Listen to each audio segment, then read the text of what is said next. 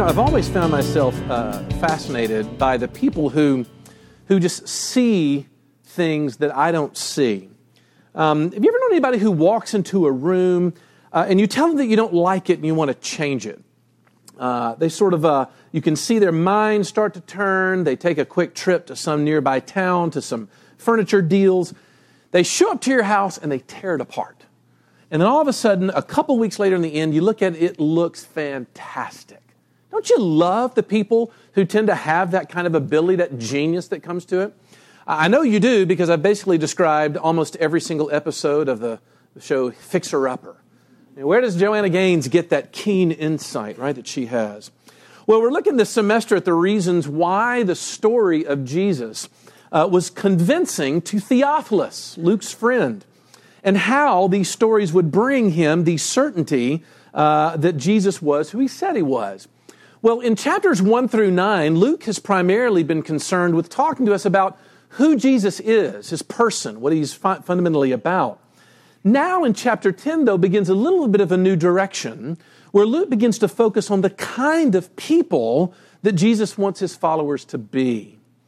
And I can state it this way, though. Jesus is trying to get his people to have their eyes trained to see the things that the world simply doesn't see. And the central feature of this sort of sight change in Jesus' followers has to do with the way they look at the poor, the way they see the marginalized around them, the way they understand brokenness in their own life and in the life around them.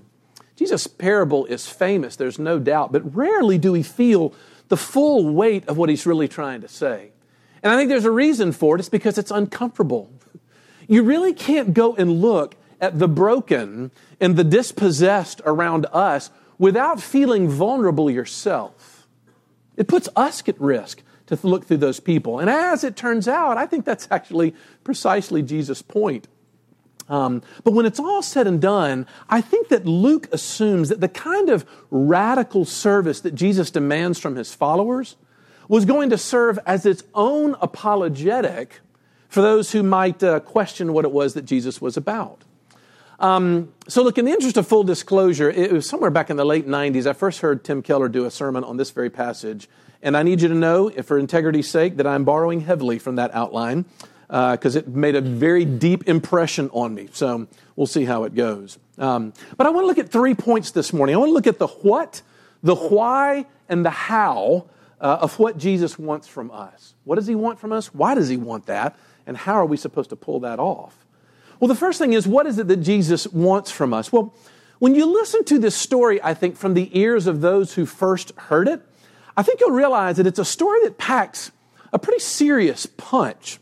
Because the lawyer was an expert in religious law, and the guy was asked a question that he would have known about, or at least that he should have known about. And so what he does is when Jesus looks at him and says, "What does the law say?" he answers the question rightly. But something happens when Jesus begins to help him realize what his answer means. In other words, it's not until he has the answer kind of fed back to him that he really gets what Jesus is saying to him. Because think about what Jesus is saying. He's like, eternal life, that's what you're looking for? Fine. Simply make sure that everything you do, everything you say, and everything that you think is always done in reference to a life-consuming love for God.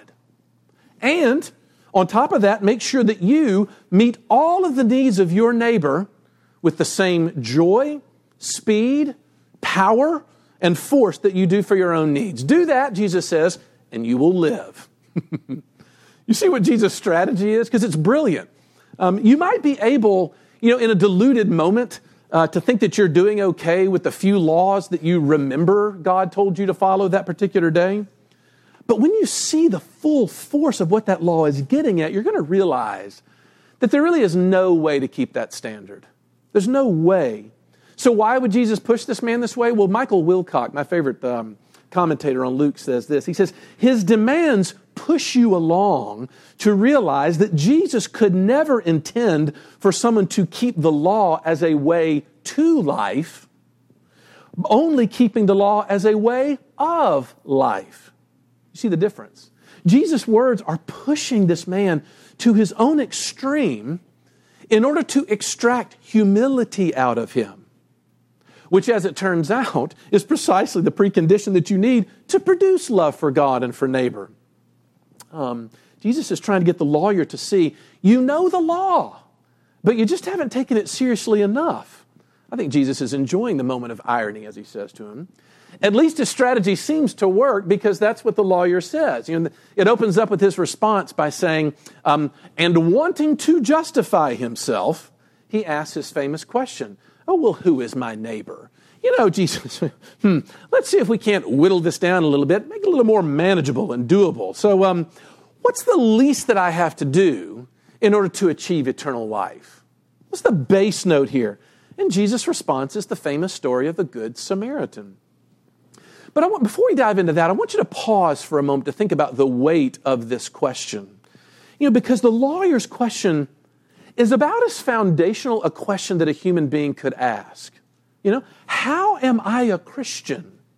Like, what does it mean for me to inherit eternal life? What is necessary for me to live forever, to have any hope in life? And Jesus' response to that question is the story about a man who met all of the emotional, financial, physical, transportation needs of someone who is dying in a street. Look, the point is this. Jesus is saying that the most obvious way in which you will know, that you will have confidence, that you are in possession of the hope that He is bringing you, is that you begin to feel an urge on the inside to meet the needs of a group of people that Keller calls the quartet of the vulnerable. Keller says in Scripture you see 4 classes of people. You see the poor, you see the widow, you see the orphan, and you see the immigrant. In the faces of all those people, Jesus is saying it is basic, fundamental to Christian living to have an eye towards relief, towards advocacy, towards helping, towards bringing about justice for those who can't get it. James 1:27 says, religion that is pure and undefiled before God, the Father, is this, to visit orphans and widows in their affliction and to keep oneself unstained from the world.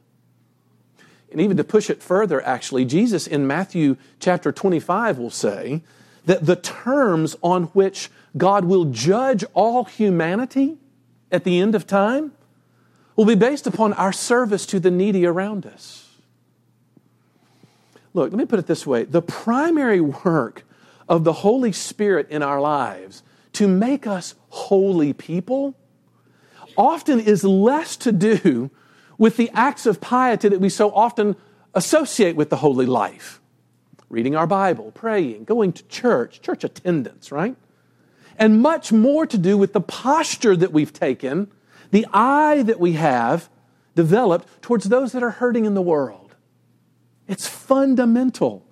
Just like an artist kind of looks at a canvas and sees a work of art there that I could never see before he starts to paint. Just like Bill Dabney and Trip Ferris look through the lens of a camera and see framings that the average person would never see behind that eye. A Christian looks out over the world and they see things that no one else sees. They see the vulnerable, the things that the world looks and doesn't want to look at. To see the ones that the world are overlooking, and then to set the trajectory of one's life about the task of meeting those needs. Now look, I want to walk you through this because I really do think that if you're anything like me, you're trying very hard to get out from under this because it's difficult. I'm just like the lawyer. There's a powerful instinct inside of me to give myself amazing amounts of credit when I do even the slightest acts to people who I like and I'm already connected with. You'd be amazed at how magnanimous I can be on the inside when I do something of service to my friends and family. But Jesus is actually talking about going and serving Samaritans, which may mean nothing to you, but it might help you to know that in the Old Testament we find that the Jewish people actually encountered a civil war that divided the nation. You know this? Between the north and the south? Well, the northern particular portion of the nation was invaded by a foreign army, the Assyrians, who dragged huge chunks of the population away into slavery. Well, there were those, though, that remained back in the place and sort of cooperated with the invading army and began to intermarry with them and produced what the Jewish people thought were half-breeds. Half-breeds at best, sellouts at worst. Think of, Muslims and Serbs in Croatia, or Catholics and Protestants in Northern Ireland, or rival gangs in South Central LA. They hated these people, could not stand these people. And Jesus' call is that the people you are called to serve, these people, those are your neighbors. That's your neighbor. Serve those people. Keller went on to mention something that really kind of cut at me about how often we try to get out of these things by saying things like, well, let's be honest. I mean, those people, they brought this on themselves. I mean, they got all their wounds that they're experiencing, I mean, they're self-inflicted. And you got to be careful about that, because you want to say, do you really want to limit your provision to those who are hurting for people on the basis of whether or not they got there of their own accord? I mean, be really careful about those statements, because the New Testament is kind of packed with these statements where it says that we will be judged by God by the same measure that we level against others. What if Jesus decided only to come to save those people who had not brought their sin and misery on themselves? Wouldn't have bothered with the trip, now would he have? But the truth be told, the parable of the Good Samaritan puts a vision of helping that I think is radical. I mean, the pass that was there between Jericho and Jerusalem was known to be dangerous. The Levite and the priest would have put themselves in danger had they stopped. The Samaritan was in a tight spot, a bad place to be. And yet Galatians 6:2 tells us to bear one another's burdens. Well, if we're waiting to bear people's burdens when it's not inconvenient for us, then is it then a burden? How can something be a burden if it's not something that's difficult for us? Jesus is giving us something that is radical. Now look, for a moment here, before I move on, I want to try to save myself some emails and phone calls this week if I can, by mentioning whatever happens whenever we start to teach on things like this, and whenever I've taught it in the past, that there tend to be a group of people that are sort of launched into a state of panic. And they tend to be those people for whom their schedules are already living under deep time constraints. And I want to be very specific about a group, and it's this group right here. Young mommies of preschool-aged children.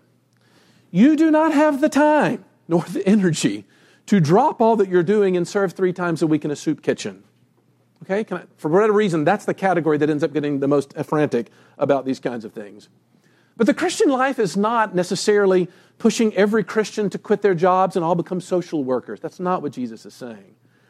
But I think we oftentimes realize, or we don't realize, that the story of the Good Samaritan shows us that there's all kinds of ways in which we show mercy when we see the vulnerable around us. Came across a blog post by a guy named Matt Perlman, who said there are 4 different kinds of mercy that you see in the Good Samaritan story. He says, number 1, there is advocacy. Number 2, there's assistance. Number 3, there's finances. And number 4, there's spiritual things.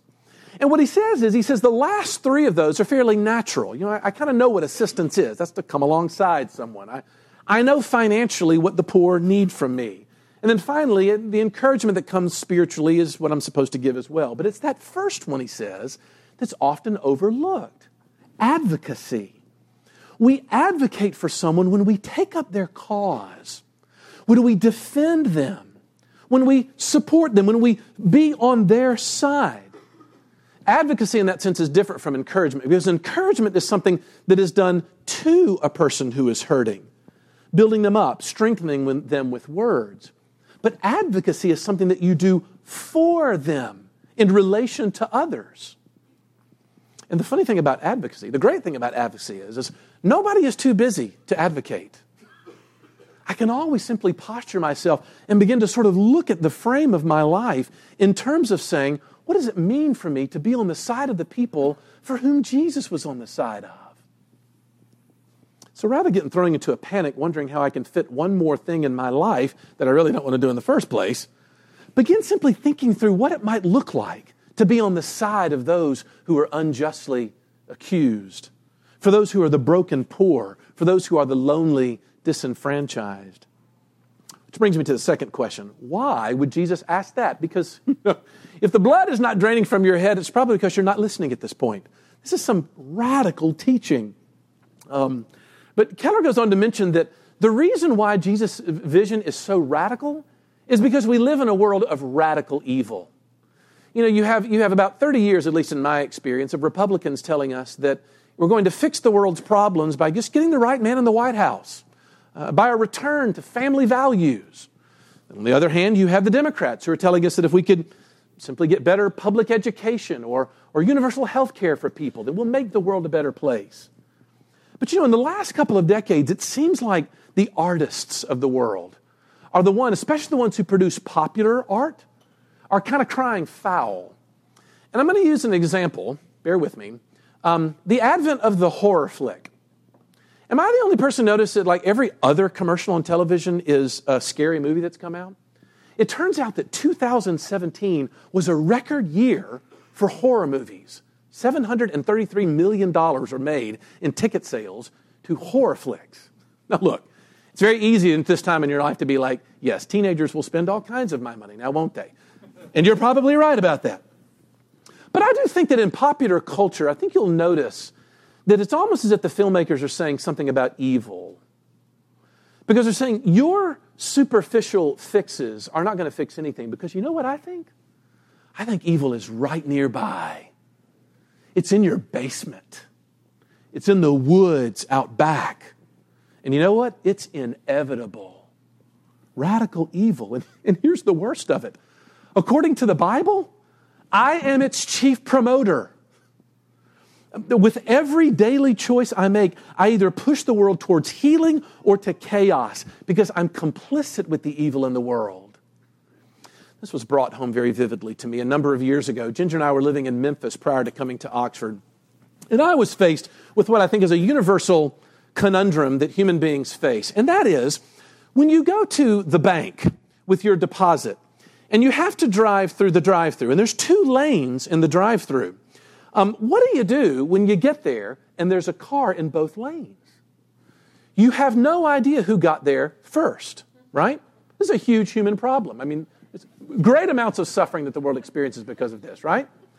So after months of sort of pondering this thing, I came up with really a painstakingly researched conclusion. And that is if you pull up to the teller window and kind of like sit in the middle until one or the other goes first, you can be guaranteed of getting the next in turn. So there I was there in the middle of this thing with this genius solution. And I'm there parked in the middle of the 2 sort of cars. And I look behind me, and there's a small little pickup with a woman in there who is clearly not happy that I've not chosen a lane. So irritated, she kind of whips around me and kind of wedges herself in so she can get the right-hand lane. Well, I'm forced to go over to the left, and you know what happens. She got to go first. So, she obviously didn't see the brilliance of my solution, and I felt it was my job to sort of help her along with the public trust that she had sort of broken at this moment. And so I decided to correct her in her mistake. So I pulled up into my particular lane while she was already there, and I rolled down my passenger side window so I could draw attention to her in this so that she could correct this injustice that had been committed against me, right? That was a nice move you pulled back there, is really all I remember saying. Because once it had left my mouth, it was as if the woman exploded before my very eyes. Y'all have watched A Christmas Story, that famous thing where little Ralphie talks about his father's rages he would go into?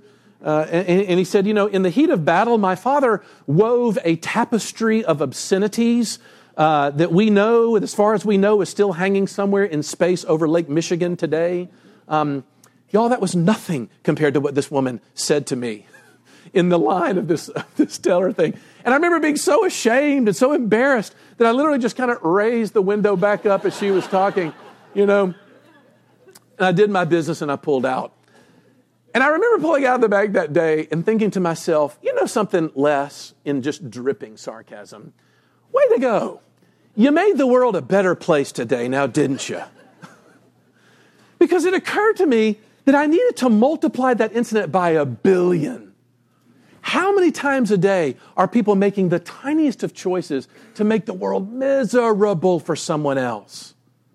It's not just little things. You know, I imagine somewhere in Afghanistan this morning, there is a child who loses a family member to a stray missile attack and spends the next decade boiling on the inside versus what he perceives to be the West. Now multiply that times 1,000,000. And it's even around us. You know, a number of years ago, I had a conversation with a young lady who had gotten arrested for shoplifting. Shoplifting. And as we met and talked, she talked about the fact that in the year prior, her parents had gotten a divorce and they were experiencing severe financial woes. And her mother was working like 4 or 5 different jobs. And I remember her looking at me saying, you know, I just don't ever seem to have any money with me. That's why the temptation was there. I remember thinking, that changes a little bit of my impression of what it was like to see her get piled into the back of a police car with handcuffs on, wouldn't it? Look, Jesus is saying, getting rid of evil in our world is neither a Republican nor a Democratic job, but Romans 12 says, do not overcome evil, but overcome evil with good. Don't be overcome by evil. Jesus is saying, what I want you to do is to raise up an army of people, one person at a time, who refuse to let anything fester in their souls that would make them demand a payment for things that were committed against them. Yes, of course, there are all kinds of public injustices that are done where you need to pay a debt to society, but that's society. Individually, we don't live on a basis of retribution. We live on a basis of absorption, where I say, I'm going to take that offense inside of me and it's going to stop here. Which brings me to the last point. How in the world are we supposed to do that? How do you absorb the offenses that are committed against us that frustrate me so bad from people that are my enemies? This is where I thought the real genius was in Keller's sort of thing. He says the power of this parable is noticing where it is that Jesus places the lawyer in the story. Think of it this way. What if Jesus had told the story like this? There was a man who was going down a dangerous road, and he looked over on the side, and he saw a Samaritan who was wounded on the side of the road, and yet he stopped and he took care of all of his needs, tended to them, and then went on away. You go and do likewise. What do you think would have been the man's reaction to that? No. Don't you realize who that is? I mean, he brought it on himself anyway. Do you know who those people are? In other words, it just would have become this big moralistic sort of hammer to kind of beat people with. No. What Jesus does, though, is he places the Israelite in the road and the Samaritan up on the saddle as he's passing by. It's genius. And it's key because what he's saying to him is, what if you were the one in the road? What if your life was the one that was ebbing out? What if your only hope was an act of free grace towards you from an enemy, no less, who doesn't owe you a thing, but actually owes you the opposite? Jesus is saying, you're never going to be a neighbor until you get a neighbor. In other words, you're never going to be able to give this kind of grace until you have this kind of grace. It's almost like Jesus turns the question around. You know, he asked the question, who is my neighbor? And Jesus looks at him and says, no, the question is, who was a neighbor to you? The gospel says that Jesus came onto the road.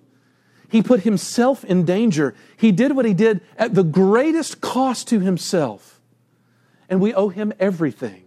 When he came to our place on the road, he had compassion on us. And so Jesus intends for us to see an enemy of ours serving us.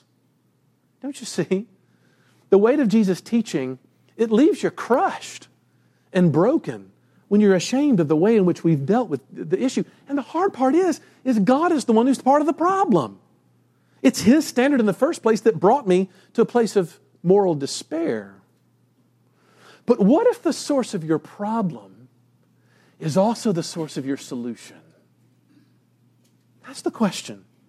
What if my enemy can be my Savior? Wouldn't that change the way that I looked at all of my enemies? Wouldn't it show me that the only true, effective way to rid the world of the persistent evil around us is to absorb those offenses like that enemy did? How? Because he absorbed the only offense that really matters. My offense before God. I want to close with this illustration. I'm guessing quite a few of you actually have read or saw the movie Same Kind of Different as Me. You familiar with this? It's a true story about a man in Texas who had his life renovated by a friendship with a homeless man that he had met at a homeless mission that his wife dragged him to one day so they could serve together. And the story really is almost exactly what we talked about, how this man began to see very differently this homeless person in his life by seeing him as not being unlike him, same kind of different as me. Well, my favorite passage is when the first time they actually go to the homeless mission for the first time and what the wife sort of prepares him for. The passage goes like this. He says, I had pulled into the parking lot wondering how quickly I'd be able to pull out again. But my wife suddenly spoke in that tone that you learn to recognize when you've loved someone for years, a tone that says, I need you to hear me on this. You know that tone? Ron, before we go in, I want to tell you something, she said. She leaned back against her headrest and closed her eyes. She says, I picture this place so differently than it is now. White flower boxes lining the streets, maybe trees and yellow flowers, lots of yellow flowers, just like the pastures at Rocky Top in June. Deborah opened her eyes and turned to me with an expectant smile.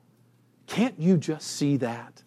No vagrants, no trash in the gutters, just a beautiful place where these people can know God loves them as much as He loves the people on the other side of the train tracks.